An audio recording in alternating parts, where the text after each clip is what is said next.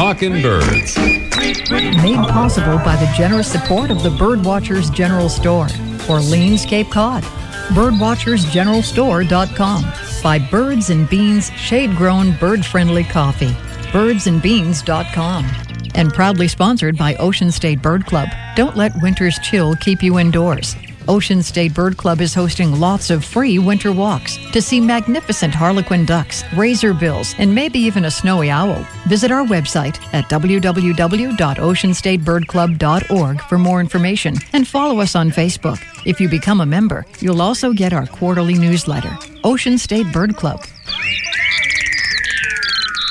Good morning. Welcome to our show, number 714. We're starting off this morning's show by signing a petition in support of the Bird Safe Buildings Act, which would help prevent the deaths of many millions of birds by including bird-friendly building materials and design features into public buildings. A House version of the bill has been put forward again this week, and now a companion Senate bill has also been introduced. The legislation would establish guidelines for public building projects and outline the types of materials most appropriate for buildings with exterior glass surfaces. Under the Act, any use of plain glass would be allowed only on the first 40 feet of a building, and glass used above that level would have to be fritted, screened, shaded, or UV reflective. The petition, which you can find on our Talkin' Birds Facebook page, is being organized by the American Bird Conservancy.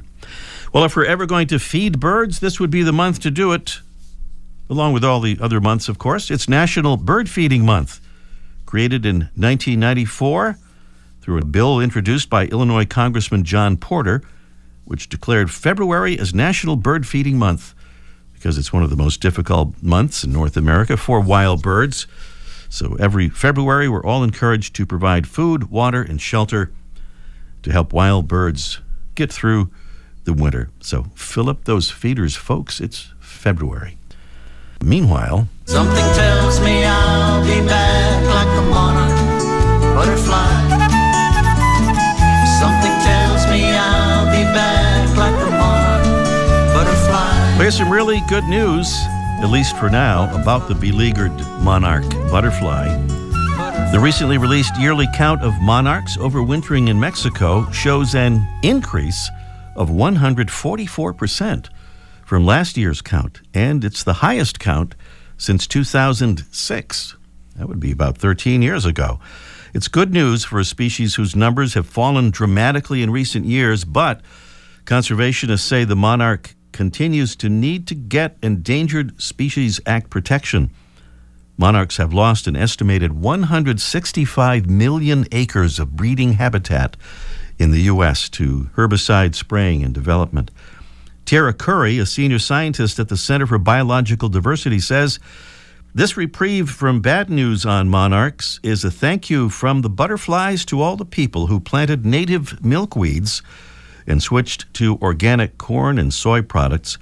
But one good weather year won't save the monarch in the long run, and more protections are needed for this migratory wonder in its summer and winter habitats.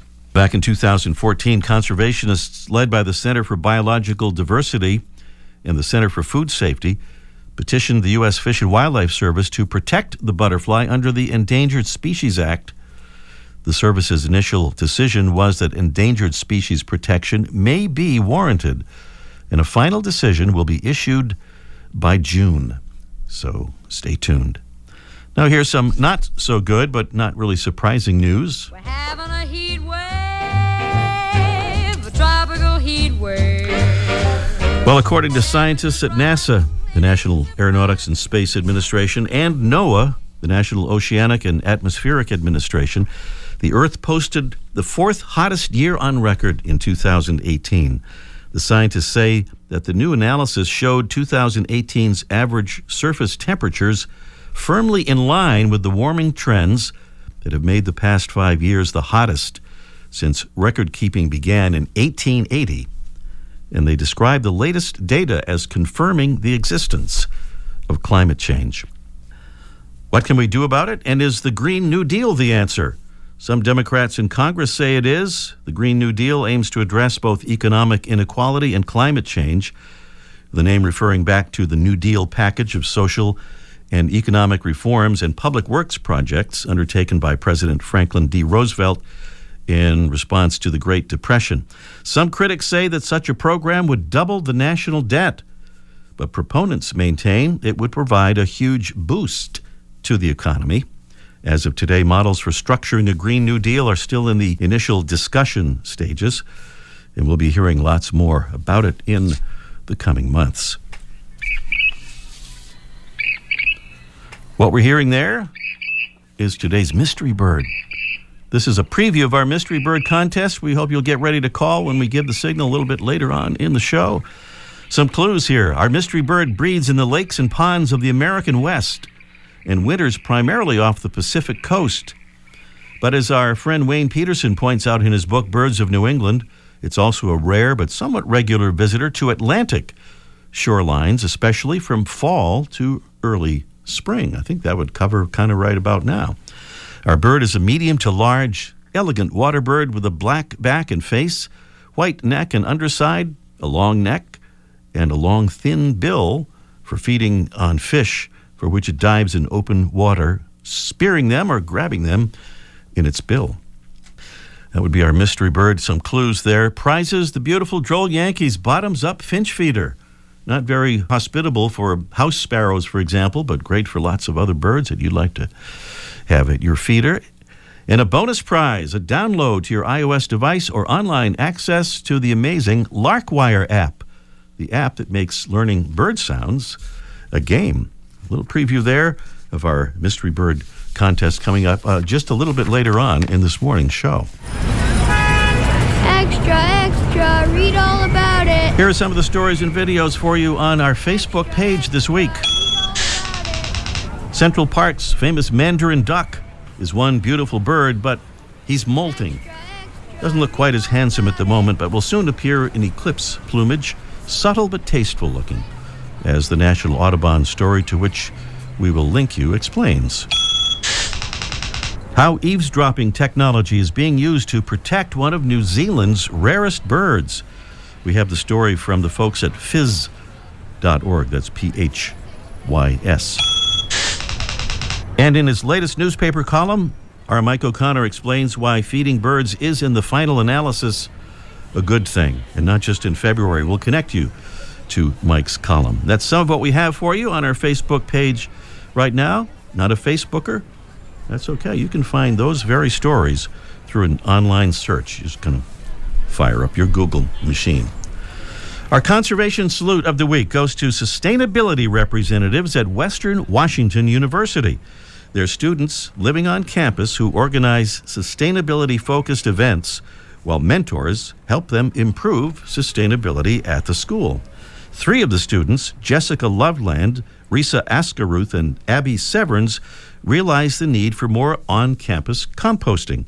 So they got to work and created one of the nation's first on-campus composting programs, converting would-be waste into a useful product while reducing greenhouse gases significantly. So we're sending them and their fellow sustainability reps at Western Washington U today's Talking Birds Conservation Salute. And you can find out more about them and their program on our Facebook page. Well, about every week since we began our Talking Birds Ambassadors program, we've been fortunate to be able to welcome new ambassadors. And what happens is we send them cards, little Talking Birds show cards, to hand out to their friends and neighbors and Bird Club fellow members to help spread the word about our show and about birds and conservation. This week, we're happy to say, is no exception to all those sign-ups. But this week, we also have some amazing stories from some new ambassadors, as well as from some that have been with us for a while. First, let's welcome as a new ambassador this morning, Audrey B. from Greenfield, Massachusetts. She says, I can't believe I found your podcast. I've been searching all my podcast apps for so long that discuss birds. I grew up in Western Massachusetts and have a house on the Cape, and can't believe you're so close. I didn't find you on any of the apps, but on the good old radio while I was driving. I've been birding for a couple of years now, so I took ornithology in undergrad and was able to work with red-cockaded woodpeckers for a year after that. Now I'm in graduate school at Antioch University studying conservation biology. We have a very active bird club, and there are so many more in the western Massachusetts area. I would love to share your information with all of them. Thank you so much, Audrey. And welcome to Peggy Page from Cape Elizabeth, Maine. She says, I'll be doing a presentation at the Cape Elizabeth, Maine Library on June 20th about my recent birding trip to New Zealand. I'll be sure to mention to the audience how much I enjoy the Talkin' Birds podcast, and will encourage everyone to tune in. Thank you, Peggy. And Peggy is not only putting that presentation together, she's also written a beautiful piece that we've headlined Thrilled and Transported, about her magical encounter with a nest full of northern pygmy owls out in the Sunol Wilderness in the San Francisco Bay Area. Find it on our listener blog. It's right under the blog banner on our talkinbirds.com website. And more amazing input from new Talkin' Birds ambassadors, from Tabitha L. up in Eagle River, Alaska. She sent us a remarkable, if sad, story about a young man's encounter with a northern goshawk that crashed through the young man's bedroom window. The young man is fine, but the goshawk failed to survive the window crash. We'll get that story up on our Facebook page. Meanwhile, we learned from our awesome ambassador, Jerry Poltorek, down in Lake City, Florida, about another bird that ended up in an unusual location, but without crashing. It's what appears to be a barn owl sitting in the cockpit of a Jet Airways Boeing 777 on a runway prior to a flight to London. We have that story and pictures right now on our Facebook page. Celia T. from Kenosha, Wisconsin tells us, quote, I've loved birds my whole life and birdwatch regularly in the great state of Wisconsin and wherever our racing adventures take us. Racing, you say? Yes, Celia and her husband Eric race motorcycles up that way. It's vintage sidecar racing. Her husband pilots and she moves around either behind him for a left corner or stretching out beyond the sidecar tire for a right turn. This distributes weight, getting them around the corners as fast as possible. They travel all over the nation, have raced in Canada as well. But even as they're out at racetracks, Celia keeps an eye out for birds. She says, a few years ago, we raced at Grattan Raceway in Michigan, and there was a killdeer nesting very close by. No babies at that time, but I was so worried for her. But I enjoyed her beauty, songs, and theatricals all weekend. You can read all about Celia and Eric's adventures on their website. It's loudvalveracing.com. That's loudvalveracing.com. Pretty amazing stuff. And we heard from another listener who joined our ambassadors family just recently, Doretta R. in Woodville, Texas, who says, a quick story about one of my favorite birds since moving out here a year and a half ago.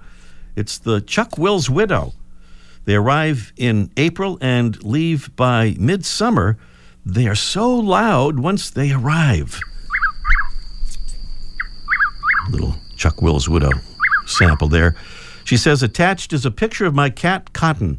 Yes, I'm a birder who loves cats, taking a selfie with me. The reason why Cotton's eyes are so large is because while I was taking the picture, a Chuck Will was flying right towards us and almost hit me in the head. I guess you could say Cotton is my best birding buddy. And just as a side note, yes, Cotton is an inside cat who only goes outside when I go.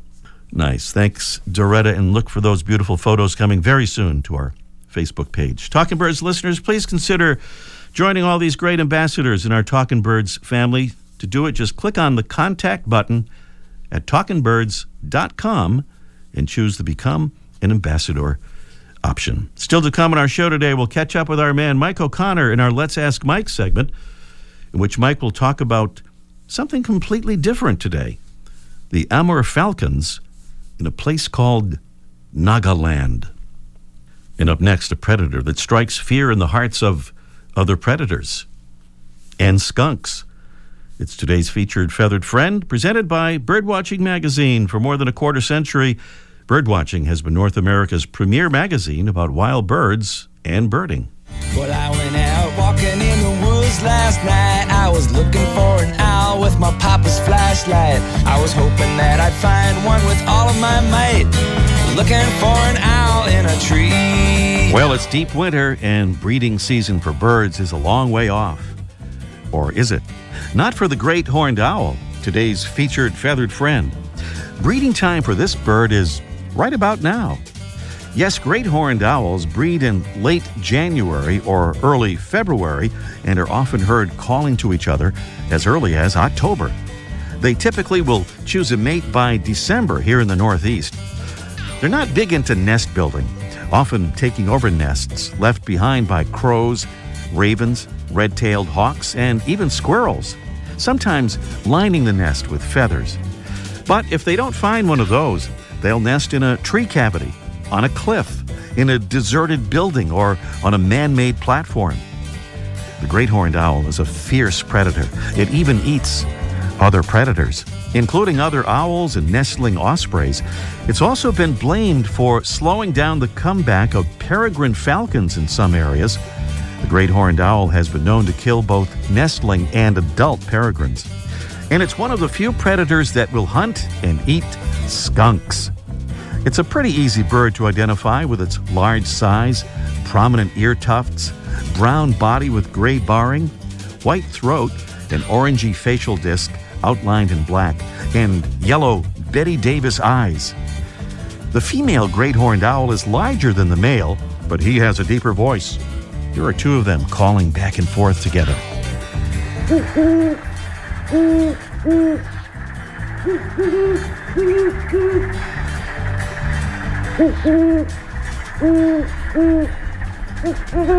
Alas, this jolly tale has to come to an end. I didn't want to say goodbye to my new feathered friend, but I knew without a doubt that I would see that bird again. By the way, check with your nearest nature center. Lots of them are hosting owl prowls at this time of year. The great horned owl, today's Talkin' Birds featured feathered friend. Welcome again to our show, number 714. Our website, yes, it's talkinbirds.com, and yes, there is still no G in talkin', and no, we're not working on it. We're going to kind of keep it that way. And we hope you'll follow us on Facebook and Twitter at Talkin' Birds. Our Mystery Bird Contest is coming along here in just 1 minute. Baba Mungu, tunakuomba uikumbuke nchi Tanzania. Tanzania hosts more than 1,000 bird species, and on safari with Nasera Safaris, you'll see the birds and the Big Five. The lion, leopard, elephant, rhino, and Cape buffalo. That's Nasera Safaris founder and guide, Joseph Dunguru. And Nasera Safaris provides more, says co-founder David Clapp. We offer customized safaris and mountain climbing adventures in Tanzania, Kenya, and Uganda, and gorilla trekking in both Uganda and Rwanda. Going on safari in Africa is an unforgettable experience, and there's no better way to do it than with Nasera Safaris. See their website for details, naserasafaris.com, N-A-S-E-R-A, Nasera Safaris. Here's the sound of our mystery bird. A bird that breeds in the lakes and ponds of the American West and winters primarily on the Pacific coast, but sometimes on the Atlantic coast as well, especially from fall to early spring. Our bird is described as a medium to large, elegant water bird with a black back and face, white neck and underside, a long neck and a long, thin bill that feeds for fish, for which it dives in open water, spearing those fish or grabbing them in its bill. Perhaps both sometimes. That would be our mystery bird. Here's the number to call. We urge you to call as soon as possible. Take your guess, because no correct answer means a drawing will determine our winner. And, of course, a correct guess would also determine our winner. Prizes: Droll Yankees bottoms-up finch feeder. Not very hospitable for house sparrows, which have difficulty hanging by their feet, but great for other birds, goldfinches, chickadees, nuthatches, many others. Bonus prize: a download to your iOS device or online access to the Larkwire app. It's the app that makes learning bird sounds a game. It's really fun, and it really works. 781-837-4900 is the number to call, 781-837-4900 here on the Mystery Bird Contest. Meanwhile, we'll check in with Mike O'Connor, down there in Cape Cod with Let's Ask Mike Live in just 1 minute. I'm for feathers, I'm for wings, I'm for tweedledee-dee-dee, for what it's worth. For what it's worth, I'm for the birds. Here at Talkin' Birds, we're for the birds. And we want to say thanks to another Talkin' Birds ambassador who's helping to spread the word about birds and conservation. This is Dave West from Normal, Illinois. I became a Talkin' Birds ambassador around the same time as I began teaching a birding class at a local community college. I'm always looking for ways to promote the conservation of birds, and this show is an ideal way to do that. I encourage others to become Talkin' Birds ambassadors because I think anytime that you can increase the awareness of our birds and wildlife, it's a good thing. Talkin' Birds listeners, we hope you'll become a Talkin' Birds ambassador. Just visit our website, talkinbirds.com. Click on the contact button and then choose the Become an Ambassador option. We'll send you some info cards to hand out to your friends and neighbors. That's the contact button at talkinbirds.com. And thanks. Mike O'Connor is down there at the Birdwatchers General Store on beautiful Cape Cod. We want to catch up with him before he moves from Cape Cod to Nagaland. I hear he's going to move there soon. We had to catch up with him before. Maybe he's already left. You just caught me. Phew. Just in time. Suitcase packed and everything. Yeah, firing up the Tesla, going to plug it in and go. So Nagaland, the subject along with... Well, the real subject is Amur falcons, and this is an amazing lecture with our friend Scott Weidensall. Yeah, it actually is. And I got a thing in the mail the other day at the Peabody Museum. They're going to have Scott give a presentation on these falcons that I wasn't familiar with, but it was a very interesting story, and I thought, I got to go see that. Unfortunately, they sent it to me a week after the event had happened. I guess they thought perhaps I had a time machine. I'm not really sure why they did it that way. Oh, sorry. So I punched it up, because I figured, well, he gave one lecture, maybe I can find it. You know, I took your advice and fired up the Google machine. Good idea. And I looked, and Scott had given a presentation up in Cornell. So I watched that, and there's also another video that this woman who Scott worked with, her name is Bono, who really got involved with these falcons. It's called Race to Save the Amur Falcon, and I watched that video. That was a little bit more graphic, but it was just as interesting. And the story is these falcons breed up in China and in Russia, and then they fly down to Africa each fall. And about 20 years ago, India had the government in India to put in this giant reservoir in the Nagaland area, and so these falcons would stop along the edge of the reservoir, and they would stage up in the millions, maybe 1 to 3 million of these beautiful falcons, all jamming in this really tight area, and it was a spectacle. But, you know, the local people didn't think of it as a spectacle. They thought it as food. And so they took nets, and they captured, each year they would capture hundreds of thousands of the falcons on the way on their migration. And they capture them and eat them or sell them as meat, just like, you know, like people did with the passenger pigeons all those years ago. Yeah, and they kind of repurposed their fishing nets, right, and put them up in the trees. Correct. Yeah, they got fishing nets to fish in the reservoir, but they thought we'll catch the birds instead. And it's a little bit grim to think about.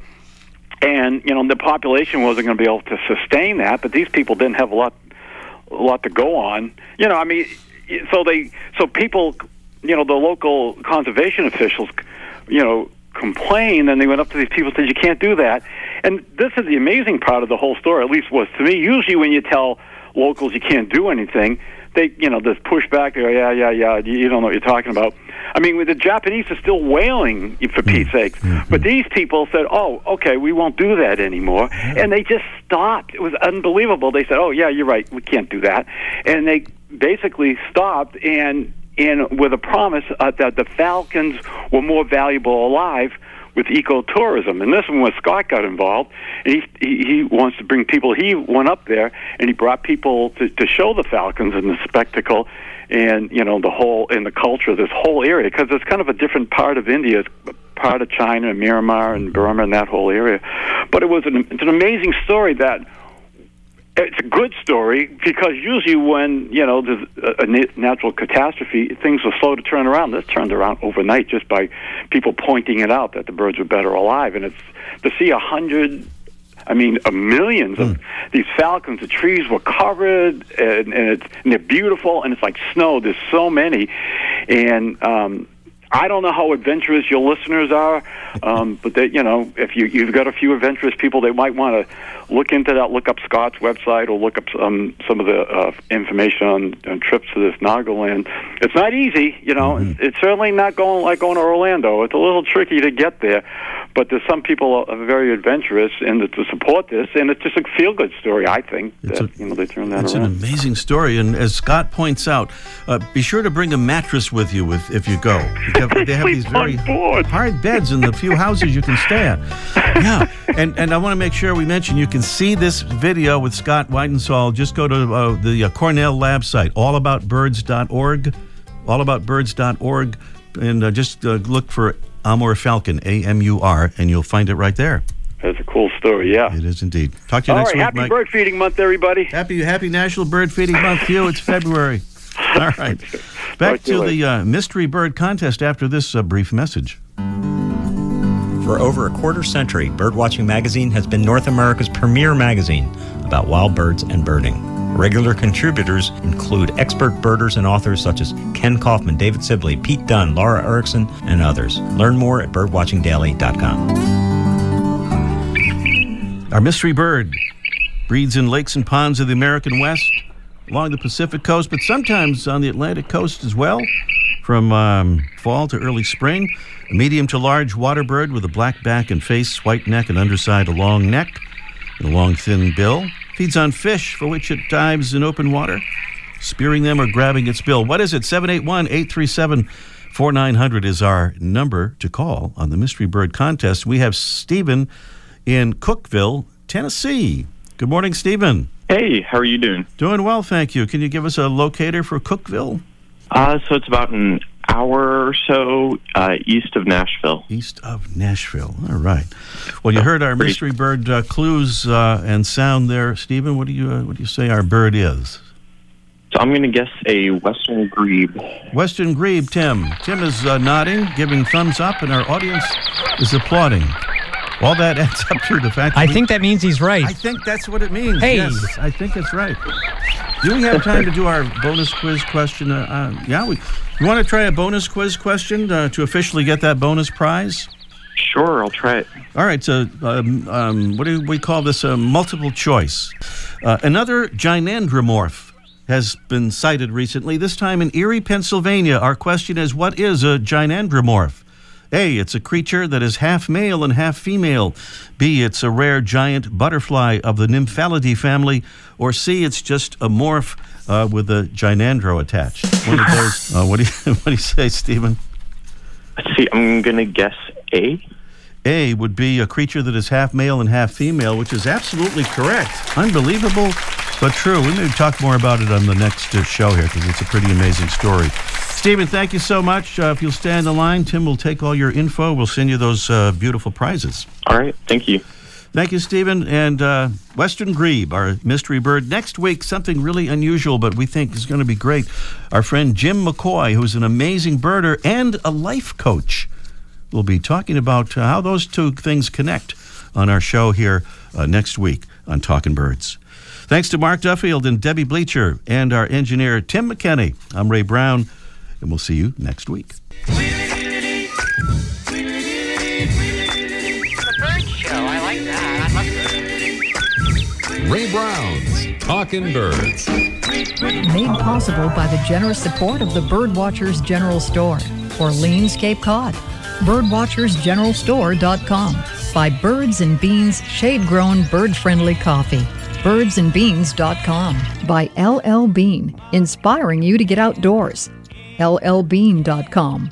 By Celestron, offering binoculars and scopes for birders of all levels. Celestron.com. And proudly sponsored by Ocean State Bird Club. Don't let winter's chill keep you indoors. Ocean State Bird Club is hosting lots of free winter walks to see magnificent harlequin ducks, razorbills, and maybe even a snowy owl. Visit our website at www.oceanstatebirdclub.org for more information and follow us on Facebook. If you become a member, you'll also get our quarterly newsletter. Ocean State Bird Club,